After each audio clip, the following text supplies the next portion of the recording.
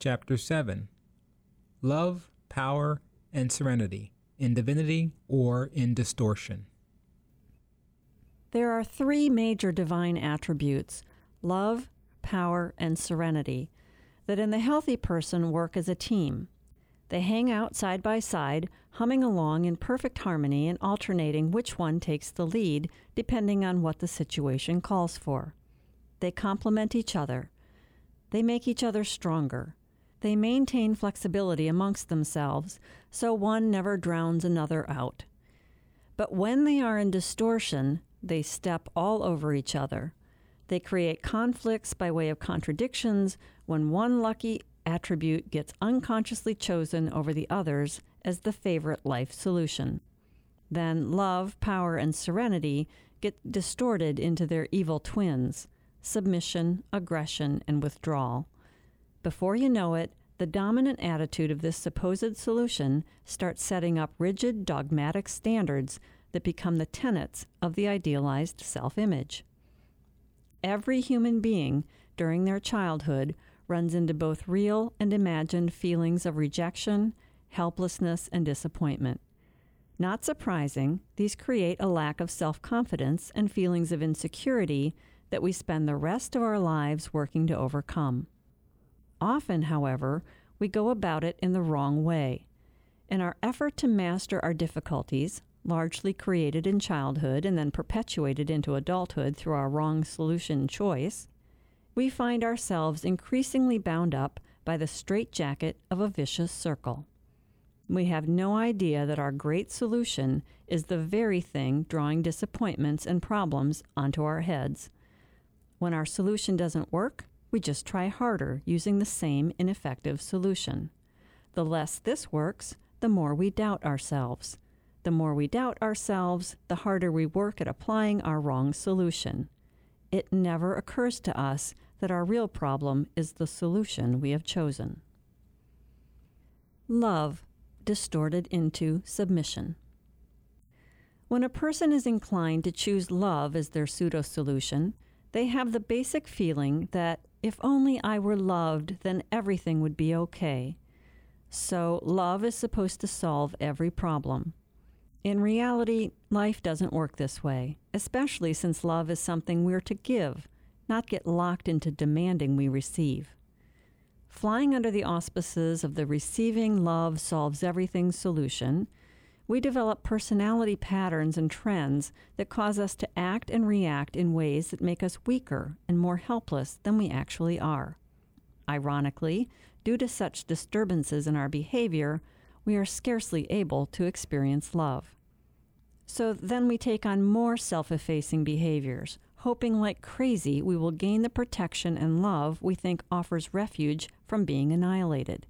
We cringe and we crawl, complying with others' demands, whether real or imagined, and selling our soul in an attempt to get the help, sympathy, approval, and love we crave.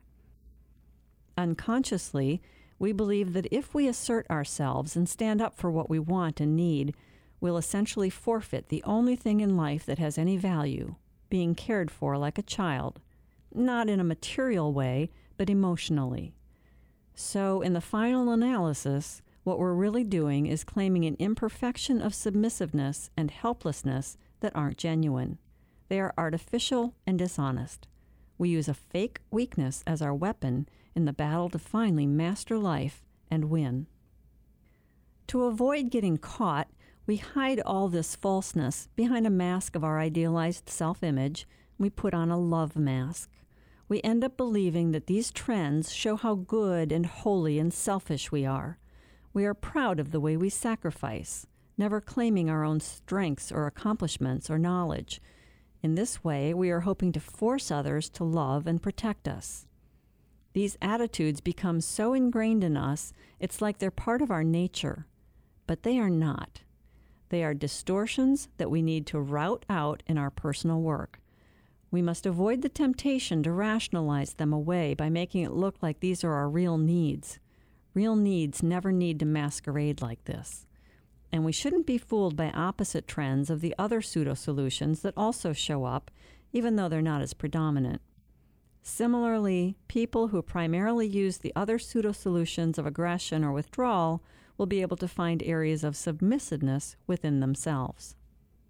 It may be difficult for the submissive-leaning person to discover the fault of pride, which is woven into all these attitudes, but more on the surface in the other types. If we look with discerning eyes, we may see how we have a subtle contempt for anyone who asserts themselves, whether in a distorted or a healthy way, and we secretly criticize them. Once we find the pride, it will be tough to shellac it over with being selfless and having a holy attitude. Oddly, at the same time, we may envy or admire the aggression that we despise.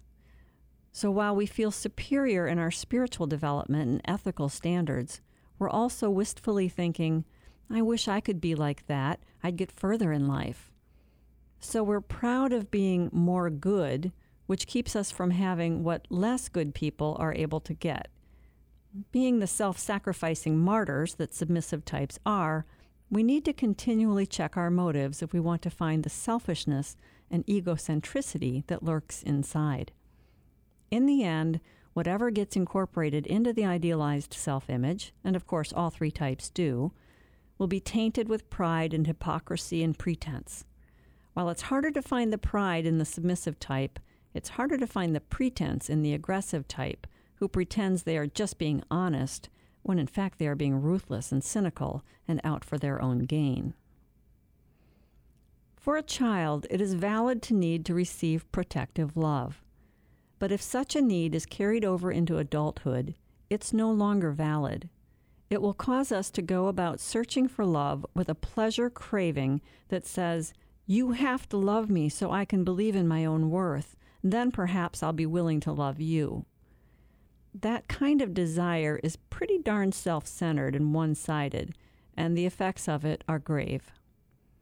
When we're so dependent on others for love, we become helpless. We won't stand on our own 2 feet. All our energy is channeled into living up to this ideal of ours, which is designed to force others to love us. We submit as a way to dominate. But we attempt to dominate through weak helplessness. We comply with others only because we want to make them comply with us. It's not hard to imagine that living this way will keep us estranged from our real self. We have to actively deny and hide the real self, in fact, because were we to assert ourselves, it would seem brash and aggressive. This, we think, must be avoided at all cost. But really, we can't inflict such an indignity on our own soul without feeling contempt and dislike for ourselves. But such painful feelings fly in the face of our idealized self-image. So we throw our self-effacement, which is the supreme virtue the idealized self is trying to uphold, onto others. The embedded contempt and resentment, however, won't look very holy or good, so we must try to hide that too. This sort of double hiding heaps serious repercussions back on our psyche and can lead to all sorts of bodily symptoms. So here we are left holding a bucket of fury, shame, and frustration, along with self-contempt and self-hate. The first reason we have landed here is that we have denied our real self and suffered the indignity of not being able to be who we truly are. Our conclusion? The world takes advantage of our goodness, abusing us and stopping us from reaching self-realization. This is a classic definition of projection. The second reason we have ended up here is because we can't live up to the dictates of our idealized self, which says we must never resent or despise or blame or find fault with anyone else. So then we're just not as good as we ought to be. So that, in a nutshell, is what it looks like to have chosen love as our pseudo-solution. We've turned a lot of lovely qualities, such as forgiveness and compassion, understanding and union, communication and brotherhood and sacrifice, into a rigid, one-sided affair. All this is a distortion of the divine attribute of love. We've chosen submission as our strategy for surviving. Our idealized self-image will demand that we always stay in the background, always give in, and always love everyone. At the same time, we must never assert ourselves, find fault with others, or recognize our own accomplishments or true values. What a holy picture this paints, at least on the surface. But friends, all the underlying poison of our distorted motives destroys anything genuine. Being submissive, then, is a caricature of what real love looks like. Power distorted into aggression. In the second category is the pseudo-solution of seeking power. Here, we think that the answer to all our problems lies in having power and being independent. This may be our pervasive life solution, or this may only show up in certain areas of our lives. As with all pseudo-solutions, there will always be a mix. When the growing child adopts the power solution, it is with the intention of becoming untouchable. We believe the only way to stay safe is by becoming so strong and invulnerable that no one and nothing will be able to touch us. Then we cut off all our feelings. When, however, our pesky emotions surface, we feel deeply ashamed. We see emotions as being a weakness, so then love and goodness are weak and hypocritical, even if they are expressed in a healthy way. Warmth and affection, communication and caring for others, all these are despicable. When we suspect such an impulse arising in ourselves, we are ashamed of it. It's like the way the submissive type is ashamed of their resentment and qualities of self-assertiveness, both of which lie smoldering within. Our drive for power and aggressiveness might be mainly directed toward accomplishments, so we will always be competing and trying to one-up everyone. We feel we are the exalted one and always want to maintain our special position. Losing any competition, then, is an injury to us and our private solution. It's also possible that we'll exhibit a more generalized, exalted attitude towards others. Either way, we'll cultivate an artificial toughness that isn't any more real than the artificial helplessness that the submissive type manufactures. The power type is just as dishonest and hypocritical because, in truth, everyone needs warmth and affection. Without these, we suffer. So to be frozen in isolation and not admit the pain we cause ourselves is dishonest. The idealized self-image of the power type, the one who dons the power mask, demands standards of godlike power and independence. We think we must be completely self-sufficient without needing anyone, which is in contrast to what mere mortals require. We don't see friendships or love or help as being important. Our pride sticks out like a sore thumb. Heck, we're proud of our pride. We're also proud of our aggressiveness and our cynicism. But we'll need a more finely calibrated detector to see our dishonesty, which hides behind our rationalization of what a hypocrite the goody-goody type is. The power mask requires us to live more independently from feelings than a human being possibly can, so we constantly feel like a failure for not living up to our ideal self. This failure throws us into depression and fits of self-contempt, which, of course, we project onto others so we don't have to feel the pain of how we're secretly whipping ourselves. Not living up to our own ridiculous standards of omnipotence will definitely leave a mark. It's not uncommon for a power type to espouse a trumped-up view that people in the world are basically bad.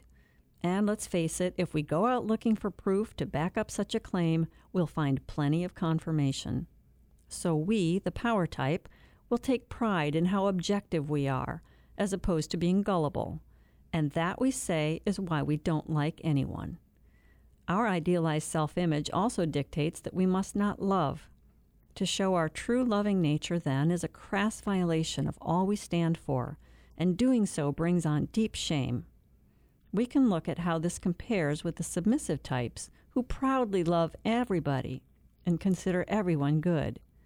Of course, in reality, the submissive type doesn't really care whether anyone is good or bad, as long as their appreciation and approval is directed our way. Power seekers are also wired to never fail. Ever. We take pride in never failing at anything. If we think we might fail, we just head in another direction. Compare this with the submissive type who glorifies failure because it proves we are helpless and forces the other to protect us. As we can see, the dictates of these two solutions are in direct opposition to each other. But whenever we choose to use one of the divine attributes in distortion, The others come along for the ride, also in distortion. This mixture of the three distortions wrenches us apart. Not only can we not do justice to the dictates of our chosen solution, we can't possibly get all these distortions to work together. Even if it were possible to always love everyone, or to never fail and be completely independent, we can't play both sides at the same time. We can't be simultaneously loved by everyone if we want to conquer them. Imagine our inner landscape when we are trying to always be unselfish so that we can gain everyone's love, and at the same time be always selfish in our greedy grab for power. And on top of this, we should be indifferent to all feelings so that none of this disturbs us. Can you picture it? On a regular basis, we are literally tearing ourselves in two. Everything we do causes guilt and a feeling that we are inadequate, filling us with self-contempt and making us frustrated.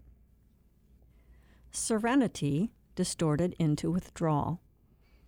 The pseudo-solution of withdrawal is often chosen when we have been so torn apart by the first two options that we had to find a way out. So we resorted to withdrawing from our original inner problems, and then also, as such, from life. Underneath our withdrawal is a false attempt at serenity. So now we're still torn in half, but we're just no longer aware of it. If we build our facade strong enough, we will be able to convince ourselves that we can remain calm through any life circumstance. Ah, peace. And then a doozy of a storm comes along and rocks our little boat. Our underlying conflicts rise up with a vengeance, showing just how artificial our serenity really was. Turns out the whole structure was built on sand. Both the power type and the withdrawn type have something in common: aloofness. They are above feeling emotions, they like to stay detached from others, and they follow a strong urge to remain independent. But they have been hurt and fear being disappointed and getting hurt again. They don't like feeling insecure and fear being dependent on anyone. But the idealized self-image for these two couldn't be more different. Whereas the power seeker likes being hostile and glorifies their aggressive fighting spirit, the withdrawal type isn't even aware of having such feelings. When they do come to the fore, we are shocked by them, for they are in complete violation of our chosen solution, which dictates we should remain detached and look benignly upon others. We know their good and bad qualities, and we aren't bothered by either. If this were indeed true, we would indeed have found serenity. But no one is really ever quite that serene. So as with the other two types, the unrealistic dictates can never be realized. The pride in the withdrawal type shows up in a detachment that is godlike in its justice and objectivity. But more often, our views are just as colored by what others think as they are for anyone else. Try as we might to rise above this weakness, we just can't help it. And since we're likewise just as dependent on others as anyone else is, we're also being dishonest in our false detachment. As always, we will fall woefully short of the dictates of our serenity mask, leading to self-contempt, guilt, and frustration. All this can be subtle and elusive to uncover, especially since we can rationalize our behavior until the cows come home. Only through the painstaking work that we do with a helper of some kind can we bring out how these distortions exist in us. Sometimes one pseudo-solution is so dominant it sits right on the surface for easy identification. But then we may need a finer screen to sift through the evidence of how the other types appear and conflict with each other. More than anything, we must become willing to truly experience the feelings associated with our solution of choice. We will never rid ourselves of our idealized self-image just by looking at it. No, we need to become aware in a very acute and intimate way how all these contradictory trends operate in our daily lives. And this will be painful. At first, we may actually think we are going backwards, relapsing into being worse off than when we started. This is natural and has to happen as we start to become aware of what till now we have kept hidden, which includes the pain we haven't wanted to feel, and against which we were protecting ourselves by foisting our misery onto others. So it's not true that we are going in reverse. It only seems so. In fact, any work we have done to date has been instrumental in allowing these previously hidden emotions to come forward into our awareness. Now we can really analyze them. Before, the unexposed tyrant was unreachable in the superstructure we had built, and our idealized self-image had free rein to attack us and keep us in its clutches, causing such unnecessary brutality and self-harm. We've gotten so used to our own emotional reactions that we can't see what's right in front of our eyes. Once we focus our awareness on even our slightest inner reactions, we will uncover valuable clues to work with. But none of this can happen if nothing ever disturbs us. So, of course, there will be disturbances in our life. We can bank on it. That's the moment when things can come out into the open so we can come to terms with what's been happening all along. If we start to view our problems and our emotions in this light, we will begin to see that neither God nor other people are the problem here. We are the ones making crazy inner demands, and it's us who suck other people into the vortex of our demands. We unconsciously put pressure on others to give us what they aren't capable of giving, and that makes us much more dependent than we need to be, even as we might pointlessly strive toward total independence. Seeing things this way will shed a whole new light on our lives. With our new outlook, we'll start seeing that we aren't such victims after all. We're the ones creating many, if not all, of our challenges, all because we insist on using half-baked solutions. Once we start to work with our emotions, we will be able to let go of the false values of our idealized self-image. And then our real values can emerge. Up until now, with our idealized self-image masking our real self, we haven't even known what our real values are. We have been so alienated from the core of our being, we could only concentrate on creating more and bigger and better false values. So now we've got a bag full of values that are poor imitations for the real ones. We want to pretend that these are real and claim them as fully ripe. We're afraid to let them go because they're all we've got. We tell ourselves that these are real and that real values don't even count. They come naturally and without effort, so how can that be real? We're so conditioned to straining for the impossible, it doesn't occur to us there's nothing to strain for. Because in truth, what's actually valuable is already there, just lying fallow. What a pity. We've spent our whole lives working on our idealized self-image because we didn't believe in our real self-worth. As such, we've missed the parts that are truly worth accepting and appreciating. It's painful at first to unroll this entire process. We will have intense experiences of anxiety and frustration, guilt and shame, and so on. It won't be pretty. But as we venture forth with some courage under our belt, this will shift. For the first time, we'll start to see ourselves as we really are. We'll be shocked to become aware of our clay feet, realizing that our limitations land us far short of the idealized self. But we'll also start sensing values inside ourselves we hadn't noticed before. Our budding self-confidence will help us walk in the world in a whole new way. Gradually, we'll grow into our real self. True independence will take root so that we'll no longer measure our self-value using the yardstick of other people's appreciation. When we can evaluate ourselves honestly, we won't be so keen on getting validation from outside ourselves. That validation was really just a poor substitute for the real thing, our own honest appreciation of ourselves. We'll start to trust and like ourselves more, so then what others think won't matter half as much. We'll find security within, so we'll stop leaning on pride and pretense to prop ourselves up. We'll discover that our idealized self was never all that trustworthy to begin with. It weakened us. Words aren't big enough to describe how good it will feel to shed the burden of this mantle that's been hanging around our necks. But this is not a hasty process. It can't happen overnight. The only way to achieve growth is through steady self-searching. We have to analyze all of our problems, from the big ones to the small, and look closely at all our attitudes and emotions. Then, through the natural process of growth, our real self will blossom. Our intuition will bubble up and spontaneity will spill forth. This is the way to make the best of our lives. Not because we no longer make mistakes, not because we never fail or have any faults, but because our whole attitude and outlook about everything can change.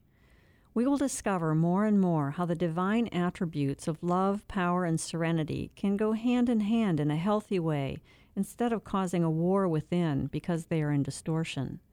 Love will stop being a self-centered means to an end that we need only because it saves us from being annihilated. We will learn to combine our own capacity for love with power and serenity, communicating with others in love and understanding while remaining truly independent. We won't look to love, power, or serenity to supply our missing self-respect. We'll experience healthy power, free from pride and defiance, without wanting to have power over others. We'll learn how to use our power for the sake of growing and for mastering our own difficulties, without needing to prove anything to anyone. When we occasionally fall short, which we will from time to time, this won't present a threat the way it did when power was in distortion. Our worth won't be diminished in our own eyes. So with every life experience, we will keep growing and healing without the distortions of haste or compulsion or ambitiousness getting in the way. Healthy serenity won't cause us to hide from our feelings, from life, or from conflicts. Because our serenity will be blended with love and power, we will have a healthy detachment from ourselves that allows us to be objective. We won't avoid anything out of fear it might be painful, since we know it might yield an important key. If we have the courage to go all the way through our feelings, we can discover the pure gold of the real self hidden behind them.